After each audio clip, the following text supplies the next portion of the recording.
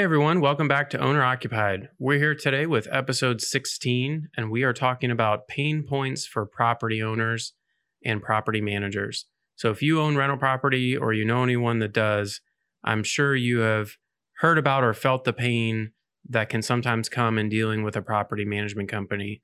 And in fact, some of these pain points were what inspired us to create a new property management company 7 years ago when we first started our firm, because we felt like we could address these and really bring a new level of confidence and clarity to real estate investors in dealing with their rental properties. So we're going to talk about these 5 pain points. Briefly, they are communication, fees, vacancies, repairs, and accounting. So if any of those words inspire trepidation in your soul because you've dealt with a property manager before and you've felt the pain around those issues, this is going to be a great episode for you. And I think there's a lot here, not only for property management clients, but anyone who's in business. A lot of these pain points are going to be common ground for anyone who's dealing with customers. And I think there's some ideas that we discuss in here that can be broadly applicable. So without further ado, let's get right into it. Well, welcome to another episode of Owner Occupied with Peter Lohman. How are you doing today, Peter? I'm feeling good today, Russell. How's your day going so far? It's going good. I've got a big event going on this evening, so getting a good start this morning and getting everything set up. It's an exciting day. Yeah. I'm looking at today's episode, and it comes out of a previous conversation that we had. But discussing pain points that property owners have with property managers and thinking through how you approach those and how other people in the property management industry might approach those, I thought would be interesting for the audience today. How's that sound for just something we can chat through today? Yeah, that sounds great. I think there's a lot to unpack there. Property managers solve for a few key pain points that real estate investors and property owners experience. A lot of these are why people seek out property managers in the first place. And unfortunately, property management companies don't always do the best job of solving these pain points. And some of these pain points are, directly correlated or come out of the experience of working with a property management company. So, yeah, I think this came out of last episode or the one before that, where we were talking about reasons that people switch management companies and things like that. So I'll try and, we'll definitely be talking specifically about some of these topics, but I want to try and keep it broad because I think a lot of these are going to be common across industries and are not specific to property management. So okay. I think there'll be a lot that we can pull out and hopefully that our audience will get some value out of. So maybe pain points between businesses and customers, period. Correct. But specifically from your point of view as a property manager. Yeah. Okay. So the number one that maybe not the most important, but it's certainly the first one that you mentioned, communication issues between property managers and rental property owners. What kinds of issues come up there? Yeah. So I think this is first on the list, and I think it's also the number one complaint that I hear when I get a call from someone and they're like, yeah, I'm thinking about switching property management companies. I don't want to talk to you because my current property manager, I can't get a hold of him or he doesn't call me back. So communication issues is what I call this number one problem. And, this runs the gamut from can't get him to call me back to they never answer when I call, or they take 2 weeks to reply to an email. It's just all over the place. And I think there's something about this issue that really drives people up the wall. And I get it. I mean, you're dealing with, in many cases, their largest asset. And when they have a question, they want to feel like someone's going to get back to them with the answer. And even if it's just to respond and say, hey, we're looking into this and we're going to reply back, by the end of the week. So I'm reminded of, Chris Powers, has a really excellent podcast called the Fort Podcast. And in a recent episode there, he was talking about how investors, now this is from the perspective of a general partner talking to limited partners, but it's very similar in property management. He says investors can take good news and they can take bad news. What they can't take is surprises. And that really is a nice way of summarizing this. Your clients can deal with what's going on, but you can't leave them in the dark. So communicating with your customers, super, super important. And I think what happens in property management and probably other industries too, is that the business owner underestimates the workload or the time commitment that's involved with communication. You meet with a prospective client and you're all excited about winning the business. And so you say, yes, yes, yes, you sign them up, and you do that for a few months or even a few years, and you don't really account for the additional sort of base load of work that you're adding to your company. And soon you're just overwhelmed, and your employees are overwhelmed with, the questions and the emails and the phone calls are flowing in faster than they can keep up. So I've seen that happen at other property management companies, and we spend a lot of time and effort making sure that we do respond, promptly to our customers when they have a concern. So when you were replying to the flood of emails and phone calls, do you prioritize sort of the decision maker on your contract relationship? I'm thinking in terms of the person who owns the property that's desiring to manage, that's hiring you. That's one level of communication, but you get information coming in from tenants or from other people. Are they all treated the same? How's that work in property management? They're not treated the same. The clients, the property owners, definitely are number one priority. Okay. And, we communicate that to our team often.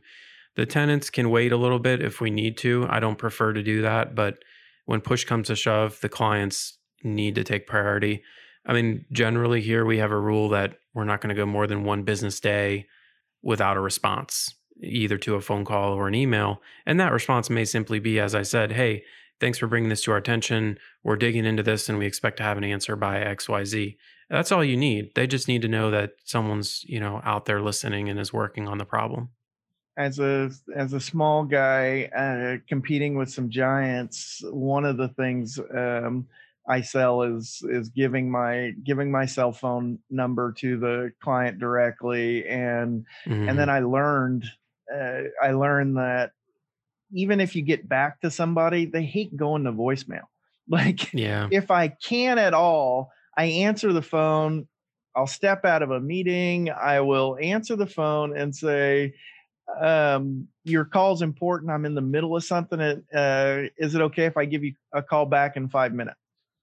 That, as opposed to going directly to voicemail, that matters. And somebody on Twitter gave me this tip, but I personalize the text response where I say, I'm in a meeting or I'm on another call, and those are two separate messages. I'll hit you right back, or something distinct and personal. And where they're getting something, and then you have to follow back up on that. But personalizing that immediate get back to clients is important. Yeah. We long ago, just due to the nature of property management, we passed the point where it makes sense for me to give out my cell phone. We've got about 190 clients. Right. And it's just not feasible for them to have my cell phone anymore. But, they call the main office and it rings 3 or 4 different people's phones. It's kind of like whoever grabs it first. And usually they're able to help them. I hear you on the voicemail thing. I do actually find that kind of frustrating, that people don't like voicemails, and some people just refuse to leave voicemails. And then on the other end, when I leave someone a voicemail, then they call me back without listening to it. It's especially with, modern technology, I think voicemail makes a lot more sense because you don't have to like go through the phone tree and listen to them one by one and press Right. 7 to rewind. You can, you can look at the text transcription or just snap right to it on your iPhone, click through the voicemail really easily. So, Right. audio communication is a useful mechanism for, asynchronous information delivering or asking of questions. So, because the thing about voicemails is like if a client calls and leaves a voicemail with some details, then when I call them back, I can be ready with answers. Right. So I don't know. I see it both ways because I I think get it it's a too. When I call a business, I think it's I a don't want to leave a generational voicemail divide. either. I think it's a generational divide. If I sync up correctly, I try and match. And so if my customer's gonna, and some of the older ones will leave detailed voicemail messages, and they almost intone and will like they're talking to you into a voicemail. And then for those people, I know that I listen to those voicemails, and it's okay when I call back to leave one.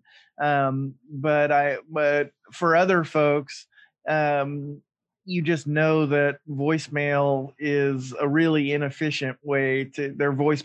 It's full, or you can't Yeah, do it. right, right. It's you didn't really mean to communicate because you left the voicemail is what you're communicating. And so if you really meant it, you would have texted me. What kind of animal are you? But I suspect that communication issue leads to the second point that you raised about fees being too high. If you've messed up on your most important one, you may lead to problems on your second one. So how in your business where you have a contract, you've spelled it out, how could somebody be upset that fees are too high? Indeed. Yeah. How could they? Well, there's a lot of psychology around fees. And so when someone signs a contract with us, it's called a property management agreement. It spells out, the monthly management fee, which is a flat rate. And then there's other fees that are charged as well, such as a lease renewal fee. And then there's fees for maintenance and repairs that are performed by our team. And there's some other fees. And all those are outlined in different parts of our contract and our client handbook. But if the customer comes in with a different expectation, either because they didn't take time to read the contract or they misunderstood it, the first time they see some fees they don't agree with or they weren't expecting, they're kind of going to go ballistic. They're going to be very unhappy. They feel like you're taking advantage of them. And in the property management world, it's almost worse because we're taking the fees directly from the rent. So by the time they find out about it, they've already paid the fee. It's not like we're sending them an invoice. And so they can sometimes get the idea that we're trying to be sneaky about it or something. And of course we're not. It's all, posted publicly on the property owner portal, and it's all disclosed in our contract and everything. But there's that psychology of, again, they may be surprised by it, which we referenced earlier. They don't like surprises.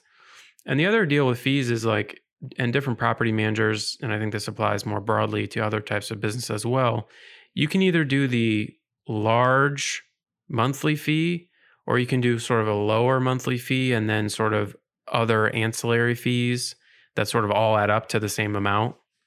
And there's some different psychologies there about kind of roping them in with a lower fee. And then, but on the other hand, people don't like to feel like they're being nickel and dimed. And there's the whole question of pay monthly or annually. I mean, would you rather pay $15 a month for Netflix, or if you had to stroke a check for $600 a year or whatever that would be, would you still have, so that you go back and forth. It's all over the place. There's a lot to unpack there. Again, I'm going to reference Chris Powers. He had a great little turn of phrase on a recent podcast. He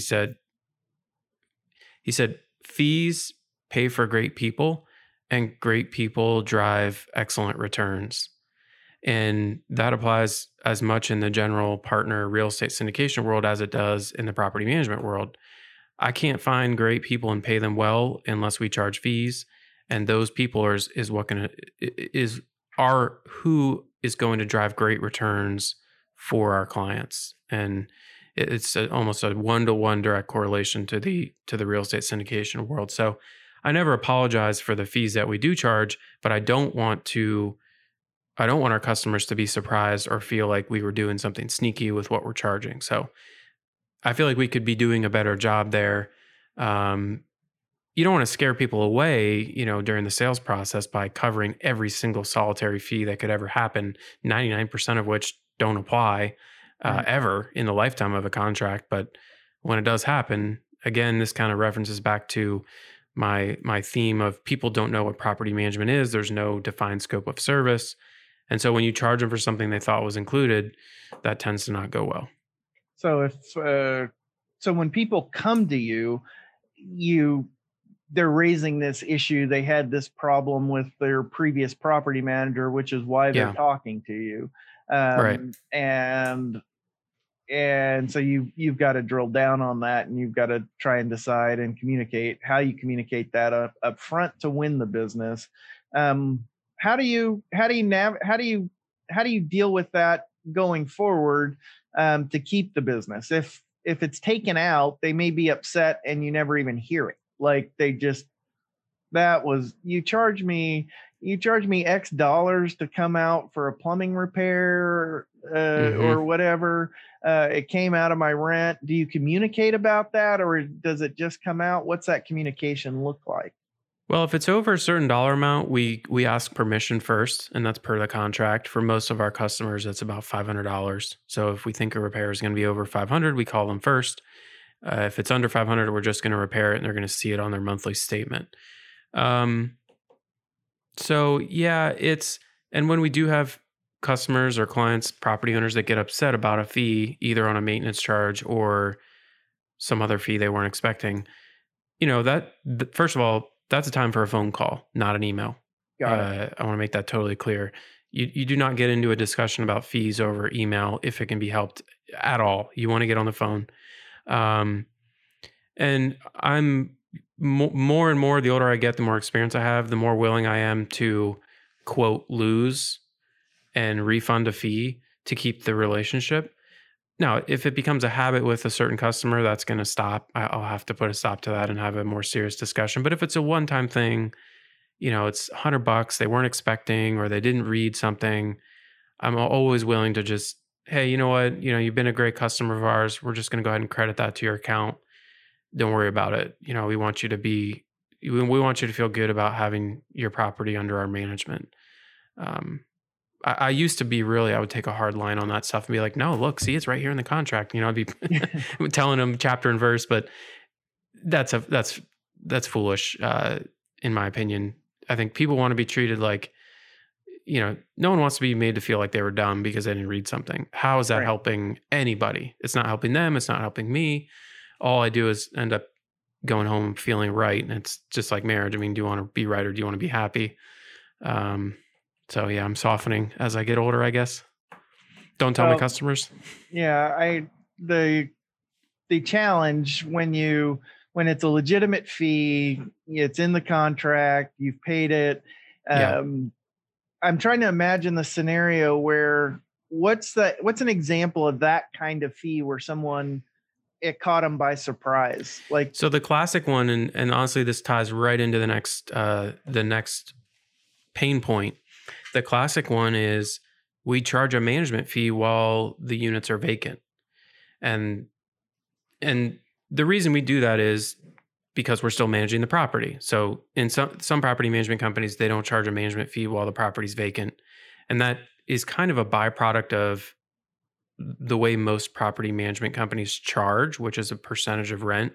So if there's no rent coming in, there's no fee. Well, that doesn't make sense to me and what I tell clients when they ask is like, well, do you want us to manage the property while it's vacant? And they say, well, yeah, of course. I say, okay, well, then there's a fee for that. And actually, it's harder to manage a vacant property than an occupied unit. So, but I get it. Some people aren't used to that. And so when they eventually see, 2 months of management fees while it was vacant because there was taking time to get it turned over and leased, they get unhappy. That's a classic one where I'm always happy to refund it. I'm like, the last thing I want you to think is that we're just sitting here doing nothing, collecting a fee, and that we have no incentive to lease your property. I'll always refund those fees for while it was vacant. Honestly, it's just more of an accounting thing. It's easier to charge every property every month and then go back and refund if it really bothers somebody. right. So yeah, that's an example. So number 3 on the list here is the number 3 pain point: vacancies taking too long to fill. Some people may not understand everything about what property management is and isn't, but something we can all agree on is that property manager's job is to fill vacant units. That's job number 1. Right. Maybe second to collecting the rent. So if a property is sitting vacant week after week after week, sometimes it can drag on for months. That makes for a very, very unhappy customer. And so you hear that complaint fairly frequently, from someone, again, contacting us. They're interested in hiring us. Well, my property manager just couldn't fill the vacancy. It's been 2 months and they still haven't leased it, or what have you. So, and there's a lot of reasons that could be. The property manager may or may not be incompetent. It may just be that the property wasn't turned over properly and it's not rent ready. It could be that the property owner has an unrealistic rent expectation. There could be a global pandemic. There's a lot of reasons a property might not be leasing. But if the property owner has concerns about it, then there's an issue, because it either isn't being communicated well or there is actual incompetence. So yeah, that's a big pain point, because a vacancy is like a double whammy for a client, because not only is the rent not coming in, but there's expenses associated with the vacancy, like, the property's getting dirty, there's repairs being done, you're paying for utilities while it's empty. So it's not a good time. It's the most critical point in your relationship with a customer, is how you deal with them while their property is vacant. What are some steps you take as far as that communication process goes with the tenant with the owner during that time? Yeah.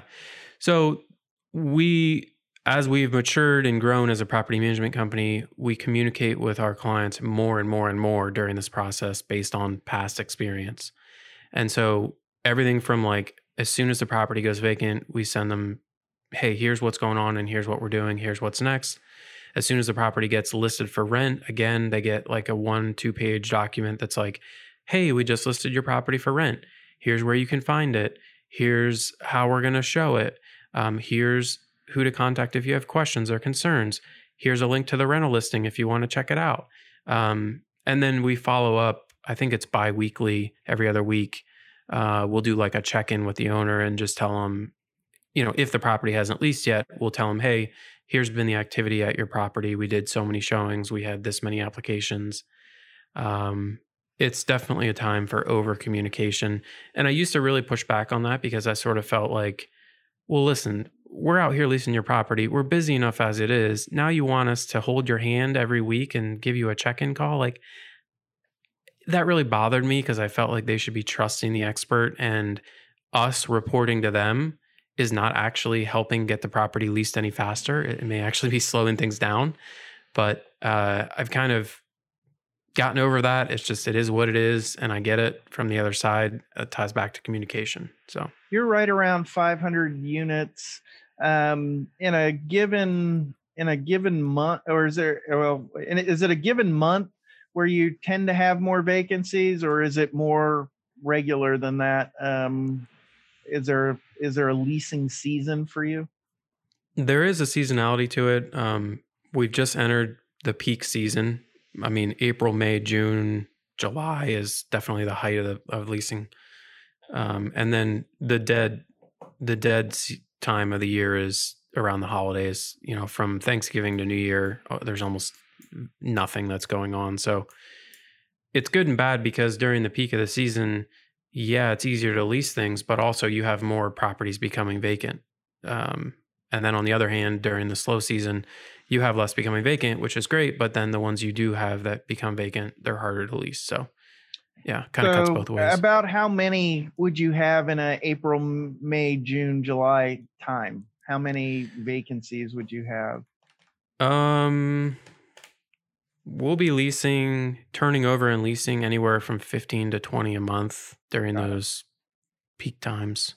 And of those 15 to 20, how many of those would a quick turn versus past what you would normally expect? How many of them, and then what is quick and what is normal Yeah. or longer than normal. So for us here in Columbus, from the time we get possession of the property from the old tenant, like they turn in their keys until the unit is ready to rent again and it's been turned over, that usually looks like about 2 weeks. Could be as soon as 1 week, could take more like 3 to 4 weeks if there's a lot of work to do and the owner's dragging their feet about approving work. And then as soon as it's done, we list it for rent. And that from the time it's listed for rent until we have a signed lease, I would say average is probably 2 to 3 weeks again. And, but that can drag on, especially if it's an unusual property or a weird location or a property owner who's trying to get top dollar. That could take 6 to 8 weeks to lease it. And that's when, I think property owners will give you about a month. After a month, they start to get really nervous and they want to know what's going on. So is that 2 weeks from the last rent check? I mean, a month since the last rent check they collected, or a month since since you started? A month since leasing it was listed for rent. Yeah. Okay, so they sort of have that grace mentally. They have that grace period before you got the keys, or before you listed it, and then you're sort of on the clock there. You get a month but then after that, so they've sort of made a payment and all those expenses for a month. Maybe they've missed 2 rent checks. If they've missed 2 rent checks, you've got a conversation. Yeah. And this depends a lot on the type of customer it is. I mean, is this a real estate investor who owns 20 units, or is this a homeowner who just moved out? That's a totally different mindset. And what also factors into that is how long have they been a customer of yours? If you've dealt with somebody for 6 years, like we have with many of our clients, and they've been through this twice before, they're probably going to leave you alone because they know that you know what you're doing and you're on it. You're going to show it. You're going to get it leased. You're going to get a good tenant in there. They've done this before with you. So that helps a lot. But if it's a brand new client, especially if they just turned over the property to you, or it's the first turn they're doing with you, it's a high intensity event for them. Do you let the property owner make the call on the tenant ultimately? Do you bring them every applicant? Do you screen do you screen and just bring them the high quality applicants, or ones that you would recommend? What's the balance there? Sure. So our application process is first come, first serve. So we have a very objective set of criteria by which we approve people. So if we have an applicant who meets the criteria, they are approved from our company. And for our clients who are on our gold plan, which is our high-end plan, we do allow them to have final tenant approval. So at that point, we'll approach the property owner and say, hey, we've got this tenant or group of tenants.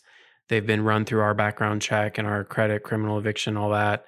They're good to go. We're just calling to get, final approval from you. But that's probably less than 10% of our clients. The rest of them are on a lower plan where we just approve it and sign the lease, and they know that going in. Oh, is that customary, or is that I'm just curious, is that customary?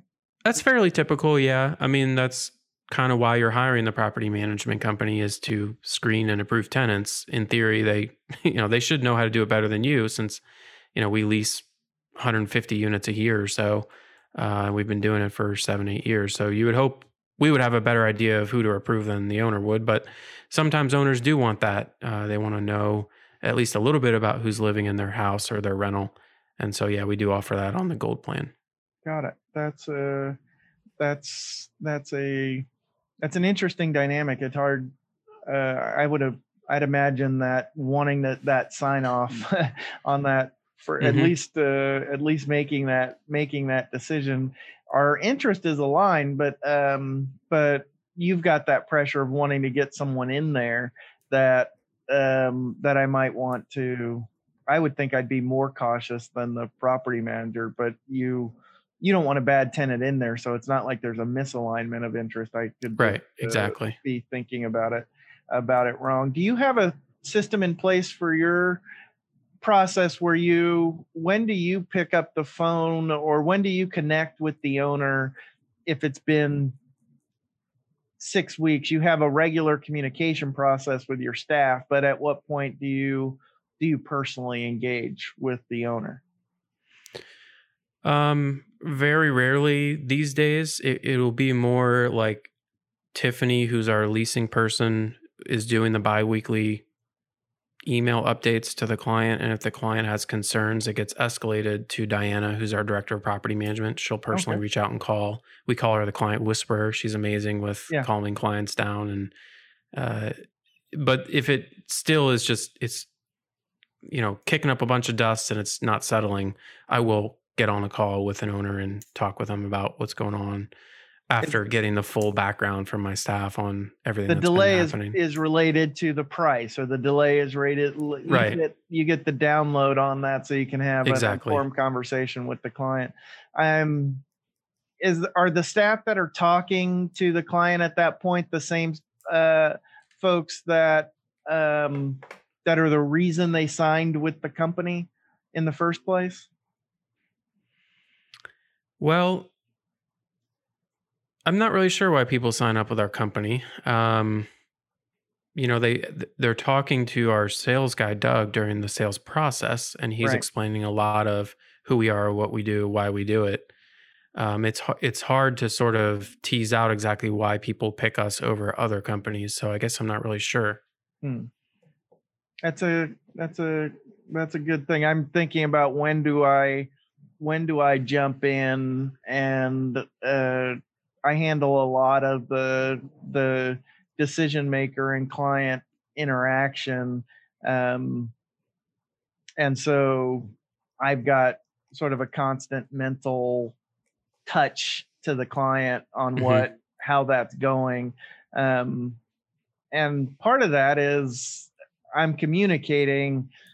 Often I care as much about the resolution or the success or the progress of the project as they do. So we're on the same side, and they feel that. And so if there's hiccups, bumps, disappointments, there's sort of an emotional connection. We're going through it together, and they feel that. And so I bond with my clients over that. Sometimes they're calming me down because it's not going the way we wanted, and I'm asking them for more, or changing strategy, or suggesting something else. I see. And they're, Russell, relax. We're going to get through this. So that's it's a little interesting. different, but how I put myself into your shoe and say, I would want the property manager, I would want the property owner to know that I'm just as anxious that the unit hasn't rented as they are, or that it's on my mind, and it's something I'm thinking about regularly. That's really interesting. It's very different for us, or for me. I don't experience that connection with most of our clients anymore because I just don't deal with them as much, and there's so many of them. Right. And my interest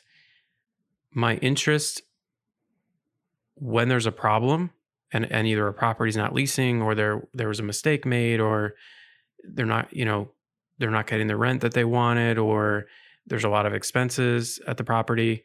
My interest in that problem, such as it is, extends only as far as, is there a problem with our system?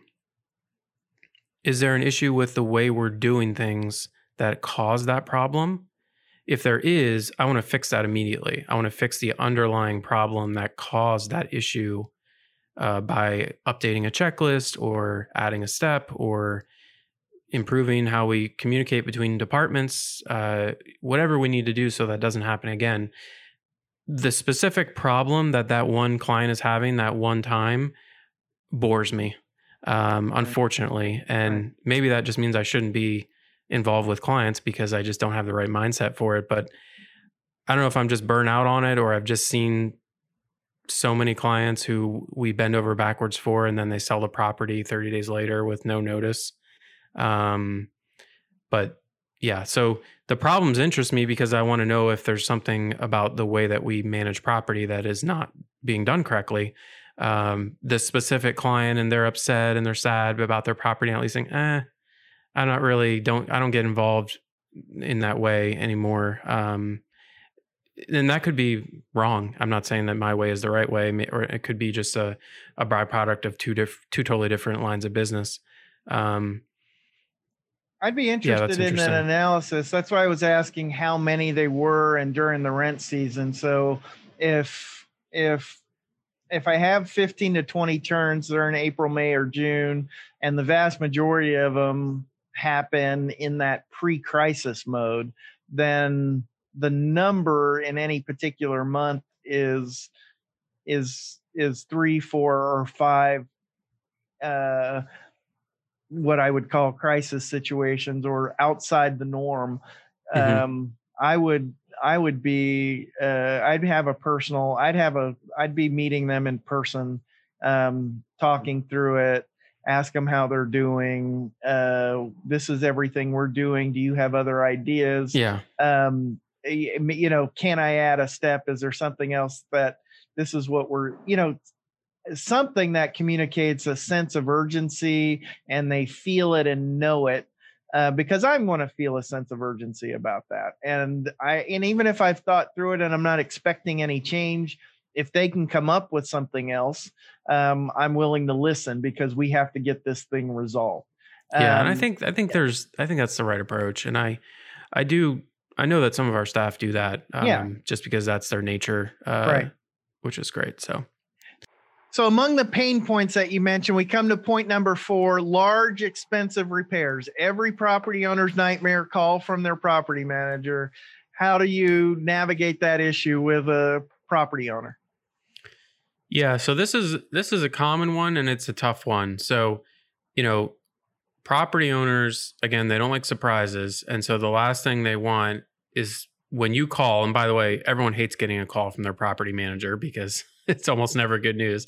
It's like, hey, by the way, the furnace broke last night in the middle of the night when it was really cold out, and we had to send someone to repair it, and it was 15 years old. They said we had to replace it. So it's about $2,500.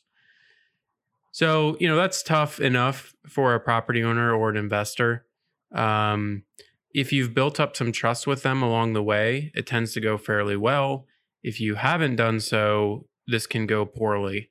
Because the property owner is wondering in their mind, like, okay, did this guy, hire his cousin for this and they're, making a cut off it? Or did they really troubleshoot this properly? Or are they getting, taken for a ride by the contractor who's just, trying to make a buck? So there's a lot of uncertainty that comes with placing your property manager in charge of large, expensive property repairs. And so as the property manager from our side of it, we need to communicate as clearly as we can what the problem was, what was done, and why. And that's going to go a long way toward rebuilding or keeping that trust. Does it matter, from your experience, does it matter with the customer if it's an in-house repair or an outside vendor? I haven't seen much of a difference there. I think in both cases, you have the same sort of trust deficit to overcome anytime there's a large expense. So it goes both ways. I mean, there's pluses and minuses to both. But that is a great question. So we get calls from prospective clients who have had issues with their property manager handling large repairs. They feel like, the money was not managed well, or they overpaid and things of that nature. So it's a big pain point. And that's why we called it out here as number 4 on the list. How about referral fees? In my business, they're common. I refer and I receive referrals all the time from PR firms that might be slammed or packed, or somebody's bringing me a client and they help me land the business and I pay a referral fee. That's ordinary in my world. The way I've heard you talk about it, sometimes you call them kickbacks, and kickbacks and referral fees sound strangely similar, and they may be just different industries. So, is it ordinary or customary in your industry to get a referral fee or that sort of thing as a property manager?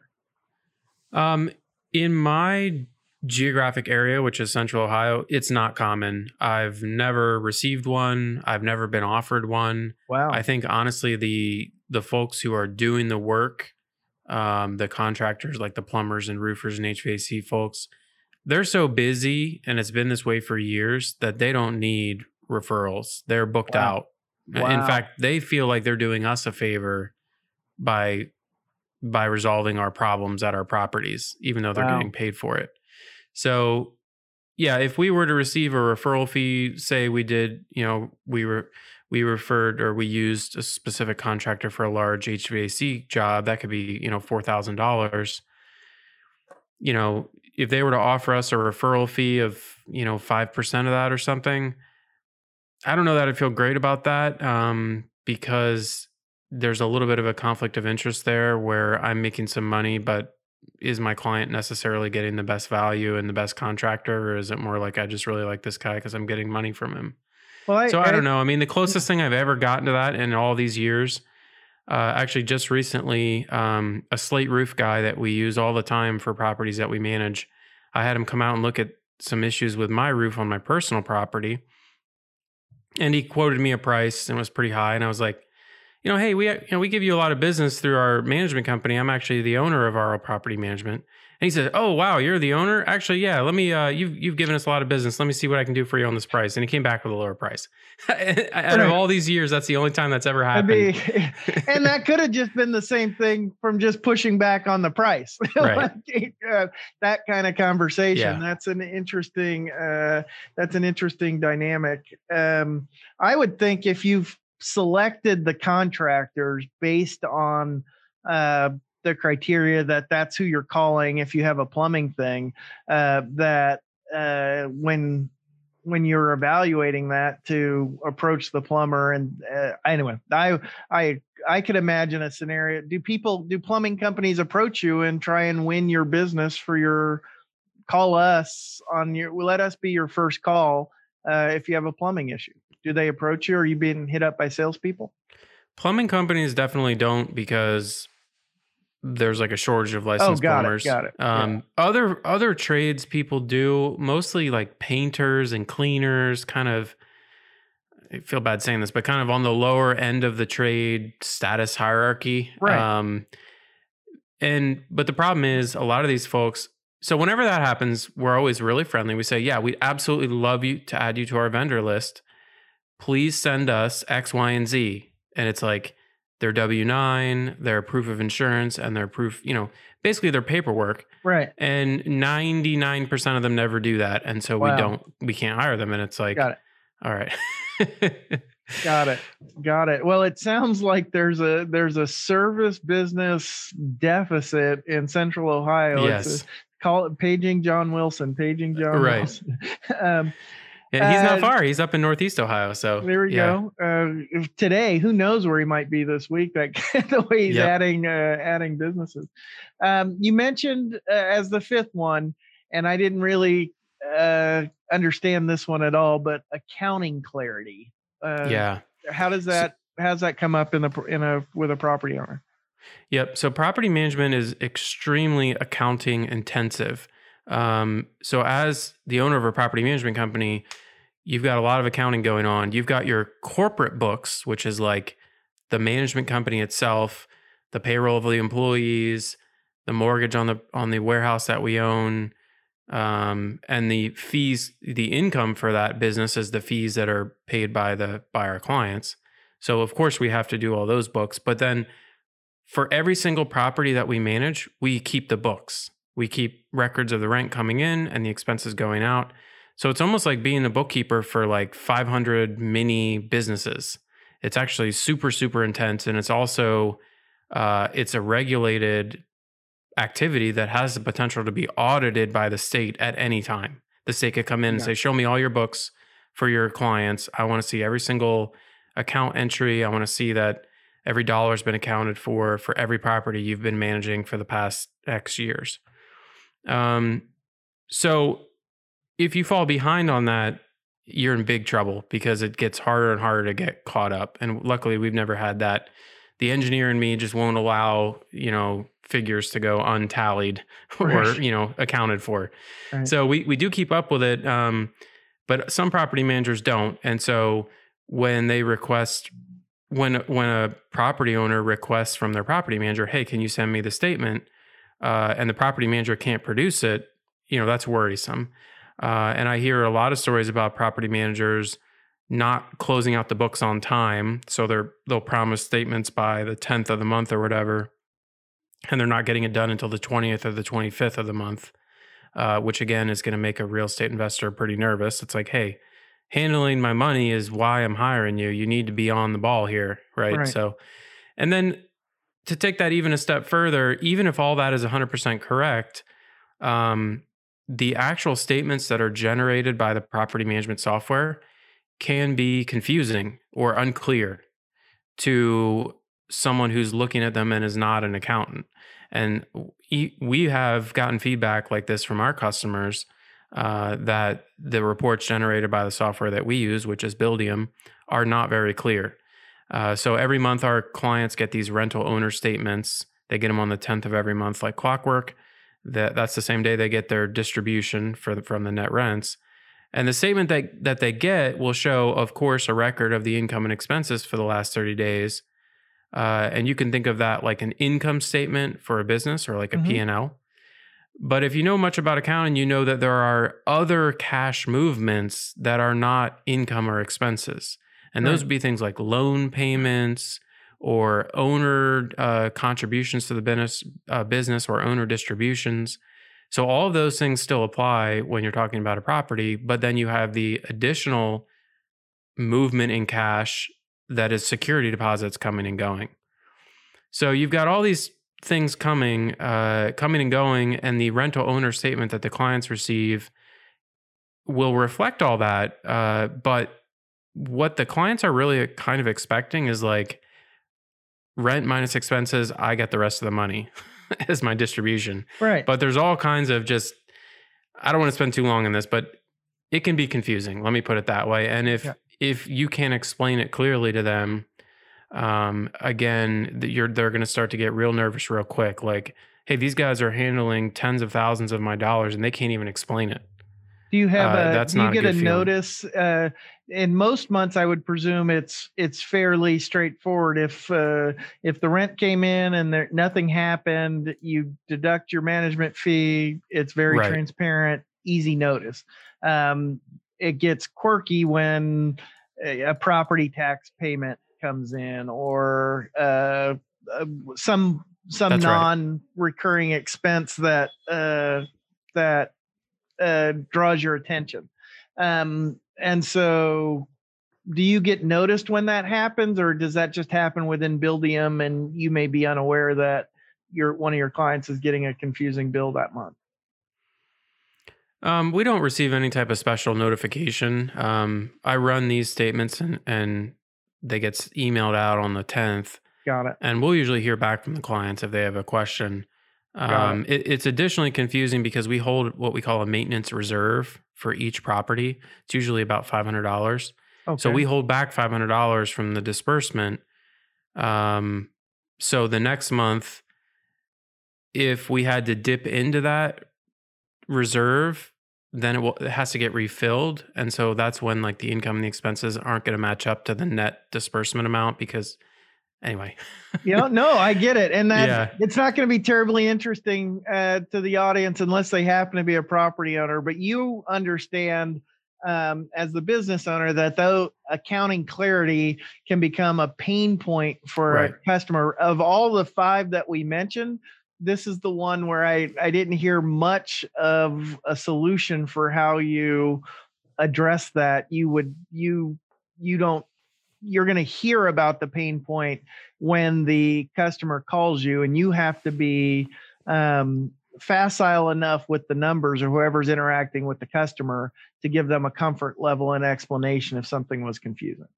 Exactly. Yeah. And it comes down to, there's a few ways to handle it. I mean, you can show them or remind them how to log into the property owner portal, and they can run all kinds of different reports in there, not just the rental owner statement, but they can run an income statement, a balance sheet, a rent roll.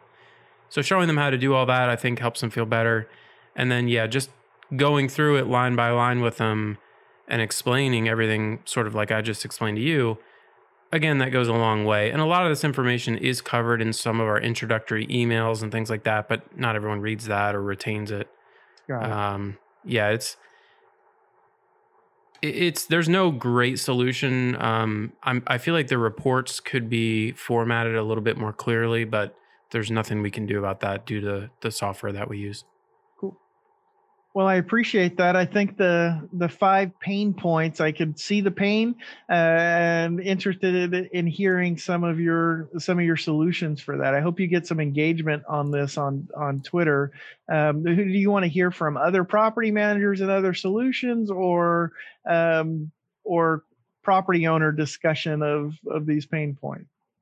Yeah, I'd love to hear from property owners. Does this ring true as a rental owner? Do these pain points, resonate with you, or did we miss some? Yeah. All right. Well, thanks for another episode of Owner Occupied, and look forward to our conversation next week. Thanks, everyone.